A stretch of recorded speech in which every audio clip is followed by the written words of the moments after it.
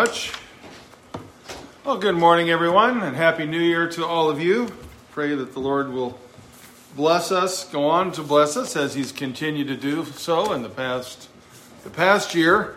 Though there have been many things in the past year that have caused us a great deal of consternation and concern. Nonetheless, God is sovereign over all of it, and we will see His glory manifested in His good time, whether through good or ill as we deem it here in the affairs of our nation and world. We're going to continue on in our study of the book of Hosea. So if you'll turn to Hosea chapter 6. Chapter 6, we're going to pick up where we left off a couple weeks ago with verse 4. Now, I'm going to read chapter 6, verse 4, on down through chapter 7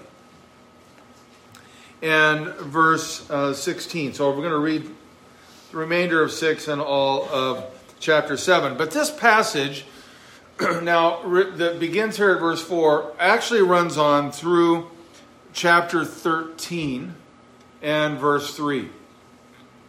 Now, we're obviously not going to cover all of that today, but today and probably next week we'll take a look at highlights through that section, as all of it is related to this theme that is repeated a couple of times in this passage of faithfulness like a morning cloud. And we'll take a look at that and what the Lord is getting at in that phrase as we go along today, and as I said, probably next week as well.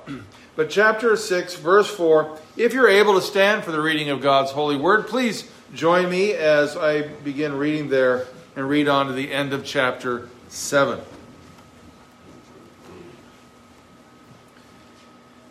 What shall I do with you, O Ephraim? What shall I do with you, O Judah? Your love is like a morning cloud, like the dew that goes early away. Therefore I have hewn them by the prophets. I have slain them by the words of my mouth, and my judgment goes forth as the light. For I desire steadfast love and not sacrifice, the knowledge of God rather than burnt offerings. But like Adam, they transgressed the covenant. There they dealt faithlessly with me. Gilead is a city of evildoers, tracked with blood. As robbers lie in wait for a man, so the priests band together. They murder on the way to Shechem. They commit villainy. In the house of Israel I have seen a horrible thing. Ephraim's whoredom is there. Israel is defiled. For you also, O Judah, a harvest is appointed when I restore the fortunes of my people.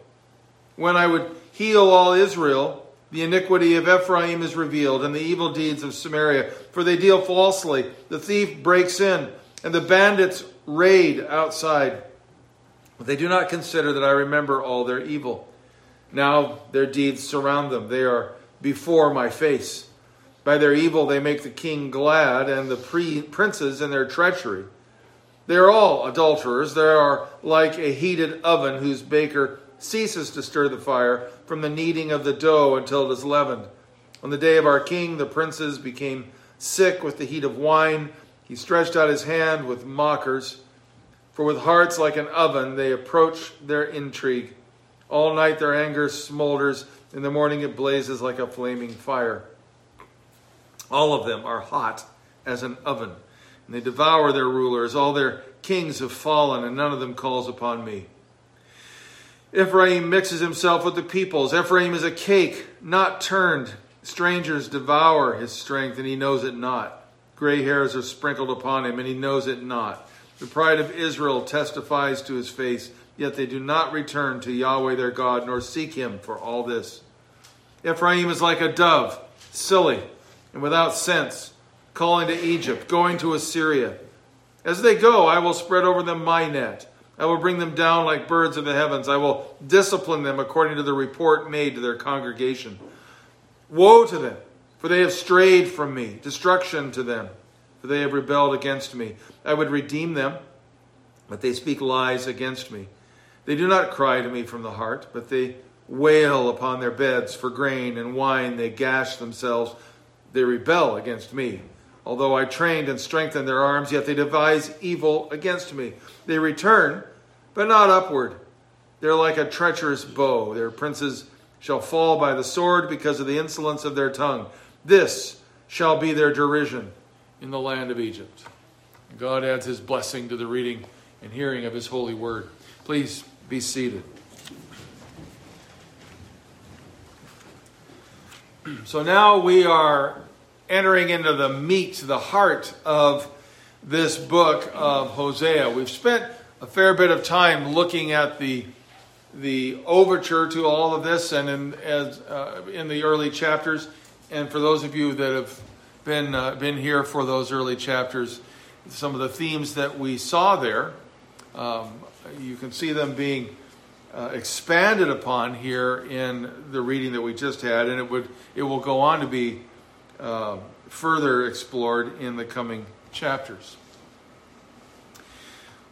Israel, like Hosea's wife Gomer, was unfaithful to their God, to their Lord. They were going after other idols. They were worshiping false gods and ultimately really worshiping themselves and going after the things that brought them sensual, temporal, fleshly pleasure at the expense of everyone else. We really see that explored here, especially on the part of the leadership, the priests and so on, called murderers and adulterers, as they took advantage of the people from their positions of authority.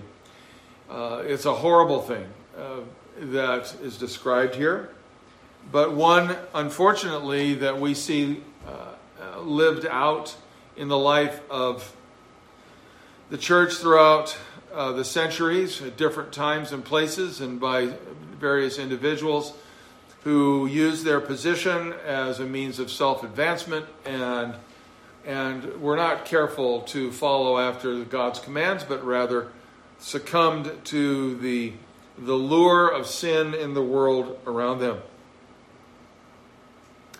And now we come to this. We had a little reprieve, did we not? Last week we saw the Lord's promise that restoration would be coming, that revival would be coming.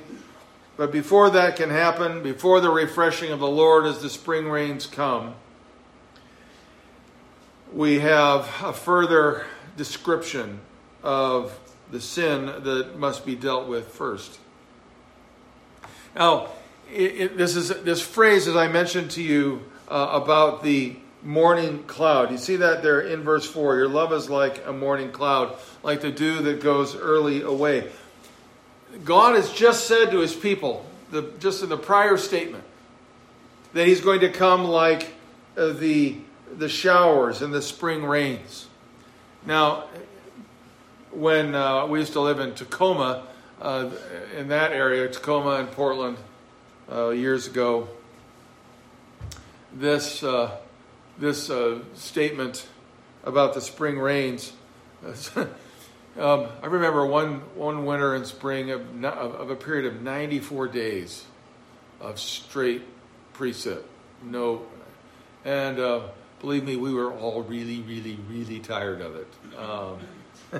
Long before that, the record was hit. We were tired of it. We've been glad to see the clouds go away. I remember, and if any of you have ever lived on that side of the Cascades and listened to the weather reports, the phrase sun breaks. Anybody heard of that phrase before? A little term. They talk about sun breaks coming. And I remember when we first moved into the area, we thought, that's kind of an odd thing. Didn't have to live there very long until we understood exactly what that meant. The clouds would part for just a second, the sun would break through, and everybody throw off their jackets and umbrellas and run out in shorts and go, yes, and then the clouds would come right back.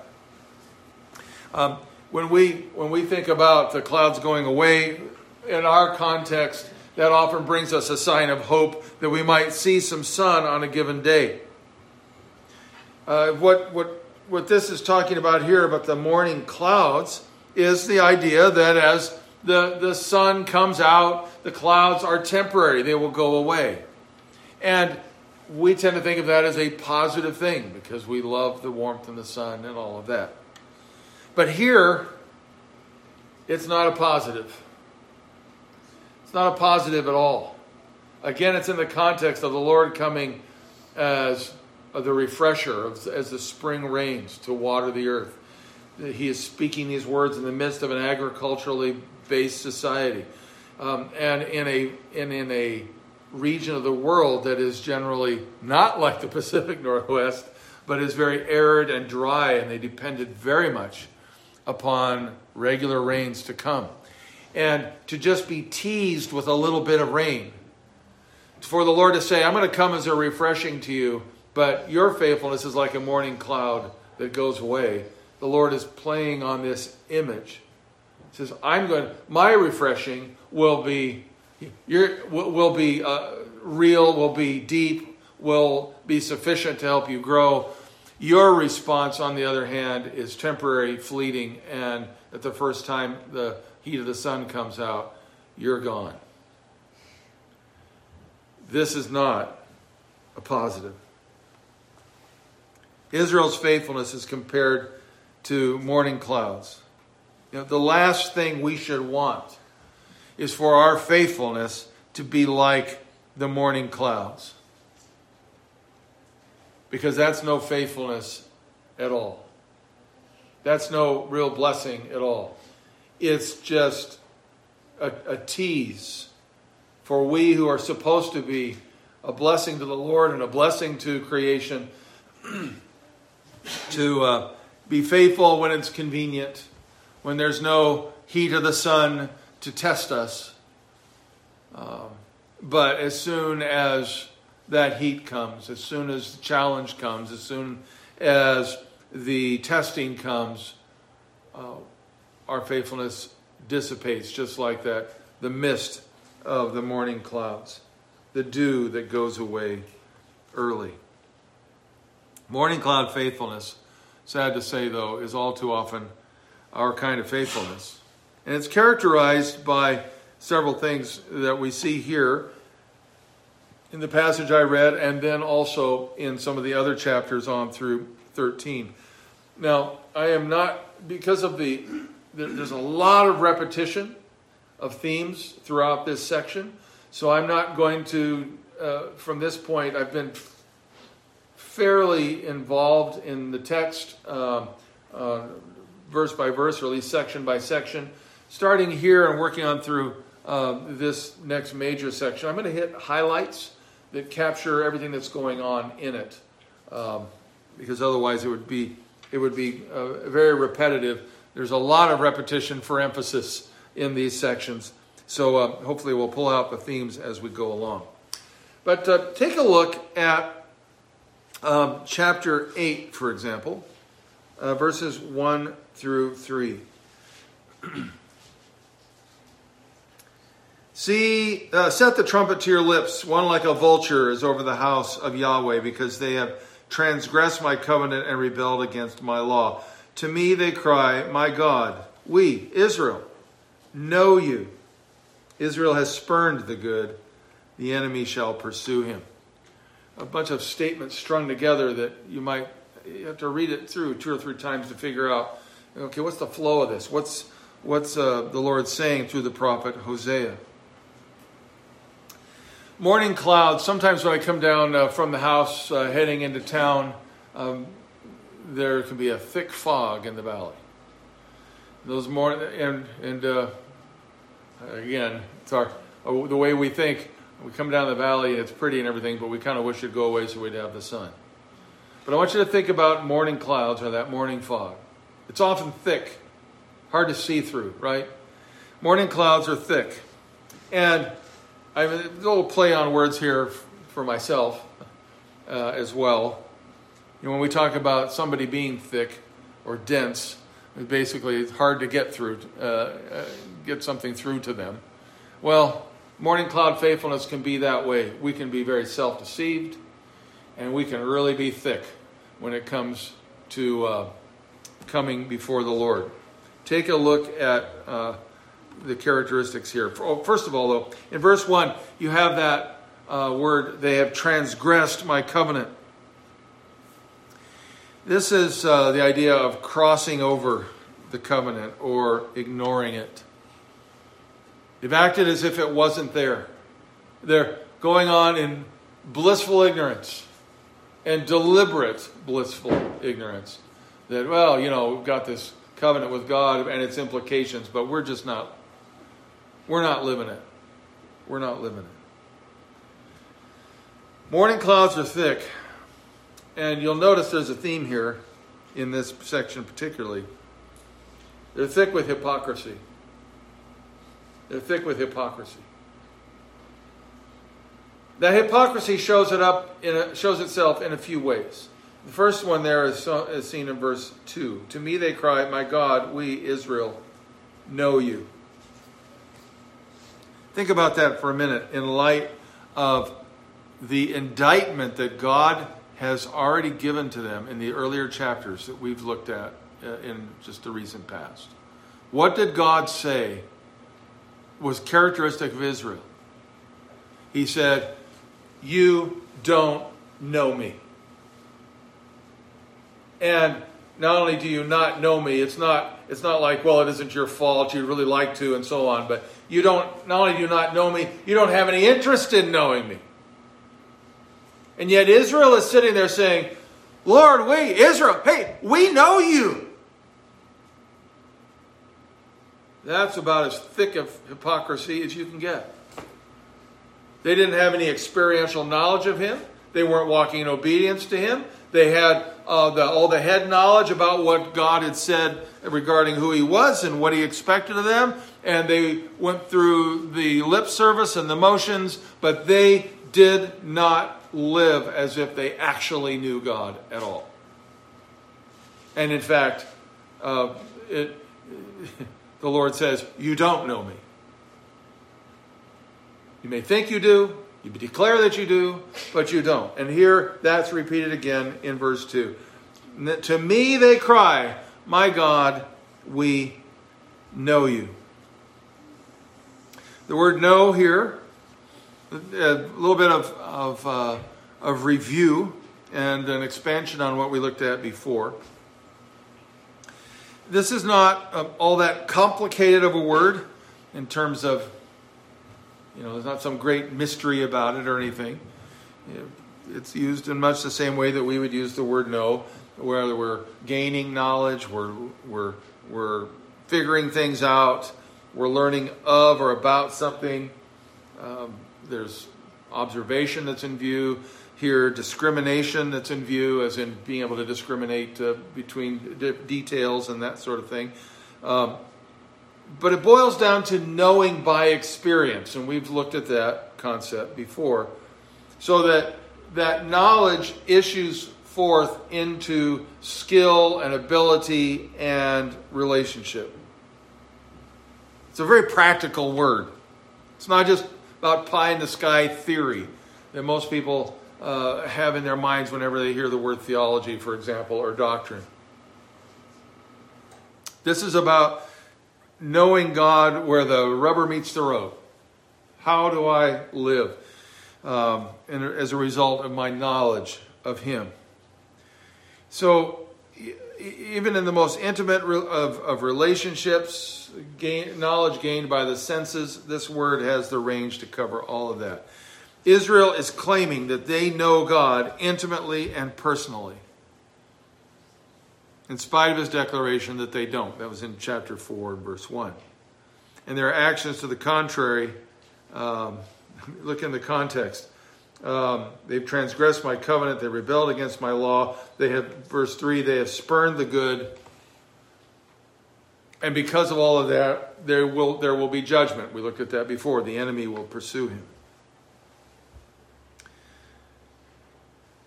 This is repeated in Hosea chapter 11, verse 7, but stated in a little different way.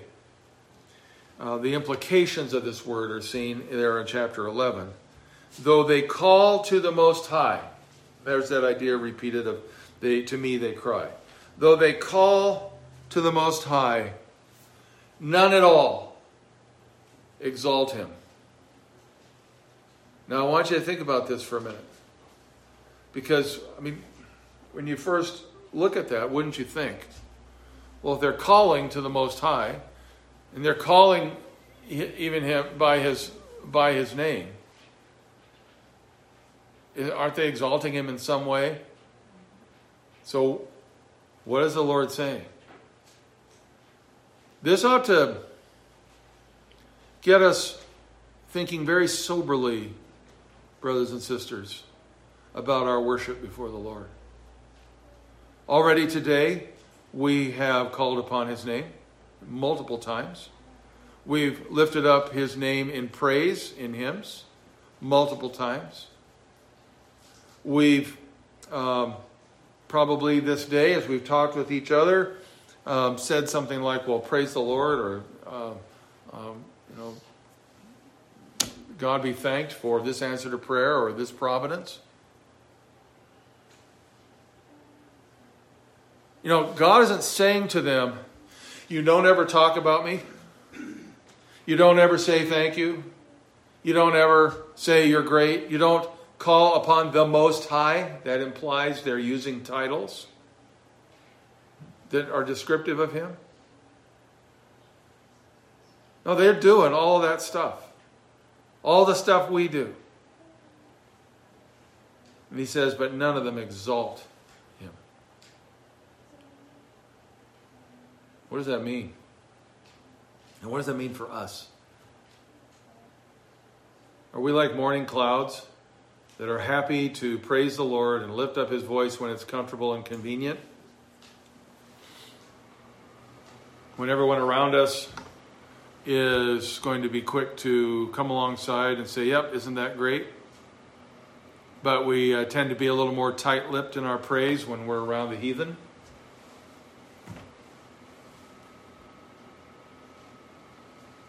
Or when we come into the sanctuary here, and when we're in and with others, in company with others, we do our praises and our requests, and we're thankful and so on and so forth. But the rest of our time, the rest of our lives, we live it as if God wasn't really present and didn't really have something to say about every part of our lives. The decisions that we make, the entertainments that we go through, all of that stuff. This hits us hard, does it not? Morning clouds can be thick. They look substantial, but they're thick with hypocrisy. And in this case, hypocritical talk. Chapter 8 and verse 11 speaks to another aspect of this hypocrisy, and that is, I'm calling this hypocritical zeal. Because Ephraim has multiplied altars for sinning, they become to him altars for sinning. That seems like that's kind of redundant. And yet, what is Ephraim doing? Lots of altars. Now, look, that isn't. Underneath this is the implication that really there should only be, in God's economy at the time, there should have only been one altar, right, at Jerusalem. But Ephraim, they're out there, they're putting altars everywhere. And whether it's altars to false gods, or altars like in the case of Jeroboam, who, erected a god in Samaria, an altar and a temple in Samaria, and said, here Israel, come worship here, here's your gods. Whether they were saying these altars are to their Yahweh God or to the gods of the nations, the point is that they were really zealous. They got all kinds of altars there that they put up. And it reminds me of many here in this area that love to talk about, well, my church is the woods. My church is this. My church is out on the lake. My church is da-da-da. It's like, it's not a church. Quit trying to pretend it's a church. It's just you don't want to be in church. And the fact of the matter is the Lord calls you to be in company with his people, so quit making mistakes or excuses to not be there. I want to be zealous. I'm going after God, though. And Yeah, that's what pagans do. They go after gods and they find altars everywhere around. They see gods everywhere. It's called pantheism. The problem is that as zealous as they are, and they're very zealous,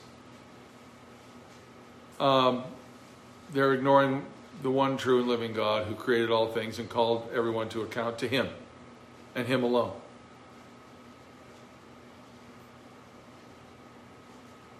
And we think, okay, great. Well, I'm not a pagan and I'm not an idolater and so on.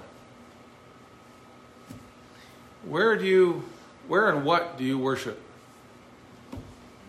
Where and what do you find, and I'm using these terms deliberately, where and in whom and in what do you find God?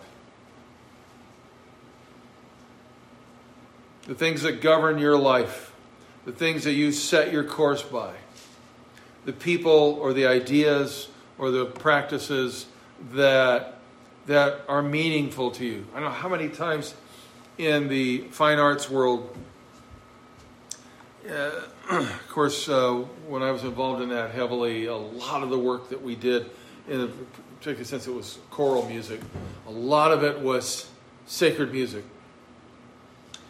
And we would be singing these incredible sacred texts and this marvelous music in these gloriously decked out church venues and so on.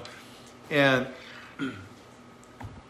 people would come not because they were there to worship the one true and living God. They were there to have a spiritual experience as well as a cultural experience. But many would come up to us after those concerts and go, "Oh, that was such a spiritual thing tonight."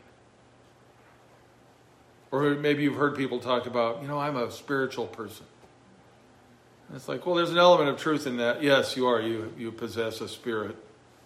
It's fallen, but you possess a spirit. Yeah. All of that is, people can get really excited about that and pursue it and spend their lives pursuing it. I finally quit the fine arts scene in Portland because it was just music itself became the idol. Music is going to save us. Music's going to save our culture. Music's going to save mankind. Music is, if we just all get into music, then it will take care of all the world's problems. And I'm listening to this, not only in some of the stuff that they started programming as far as the music goes, but itself goes, but just even the way things were talked about and so on. It's like, this is idolatry. You're erecting another god. That mankind, by his own efforts, just singing happy music about kumbaya, let's all get together, is going to bring peace to the world, and we're going to fix all of man's problems. It's idolatry. Oh, it's zealous. We practiced enough. I'll tell you what. They're zealous. But they're altars for sinning. They're altars erected apart from God's command so that we can go and try to feel good about ourselves in seeking out our version of God and our version of what His spirituality, His spiritual requirements are of us. Instead of our fake spirituality that I just feel really warm and fuzzy about something and call that spiritual.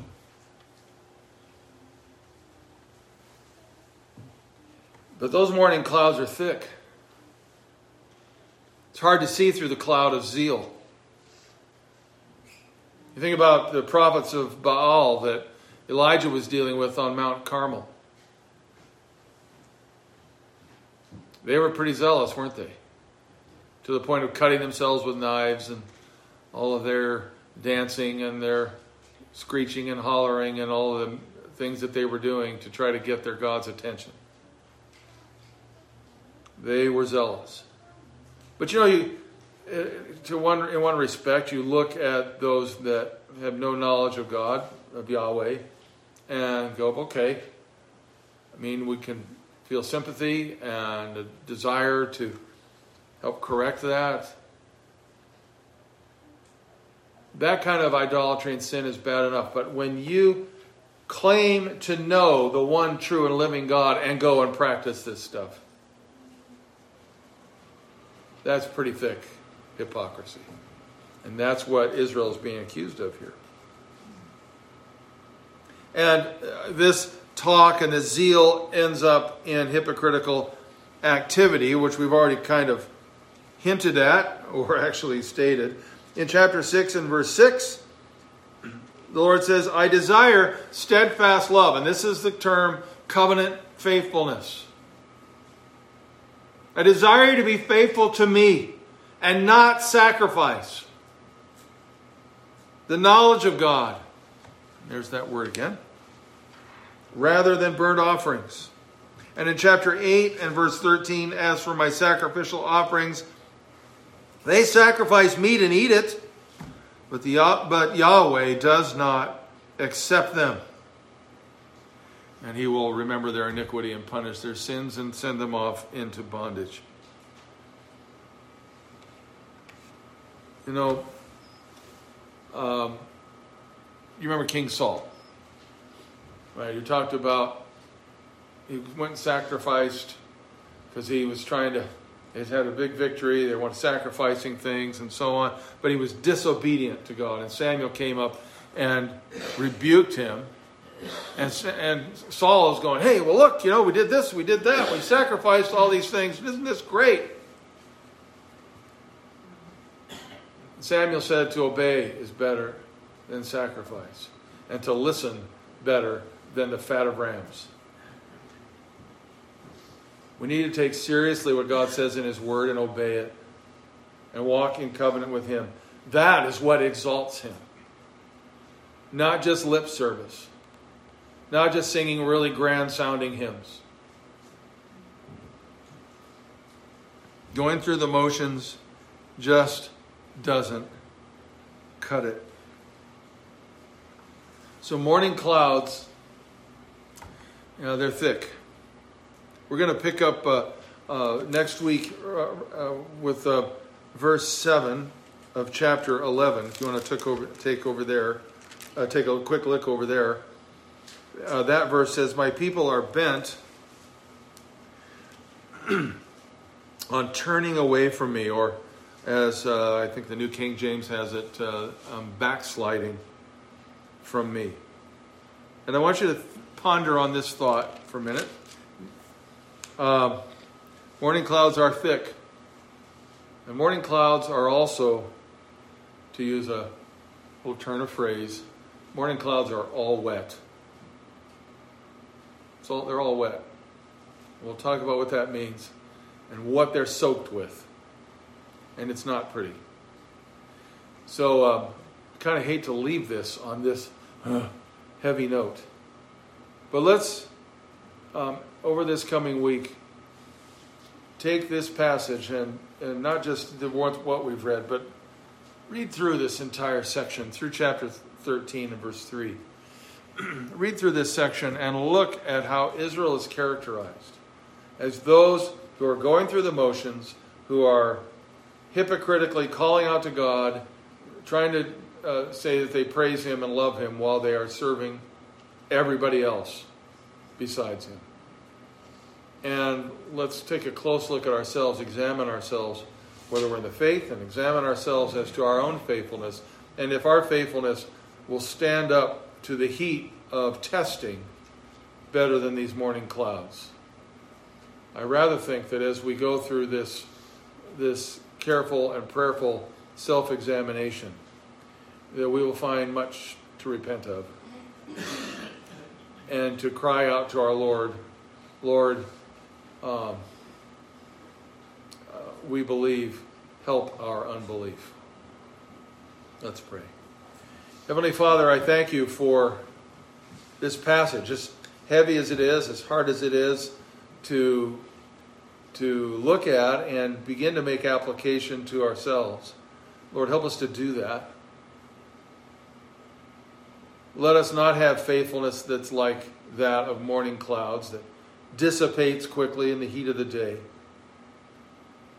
But Lord, I pray that we would know your refreshing rains. We would know the blessing of the storm, as it were, the rain that is steady and soaks the earth and replenishes it. Lord, we long to have that replenishment from you to us, and we long to refresh your heart with ongoing, genuine exaltation that shows itself in obedience and faithfulness to the covenant that you've made with us through Jesus Christ. Help us, Father. Truly, we believe. Help our unbelief. In Christ's name we pray. Amen.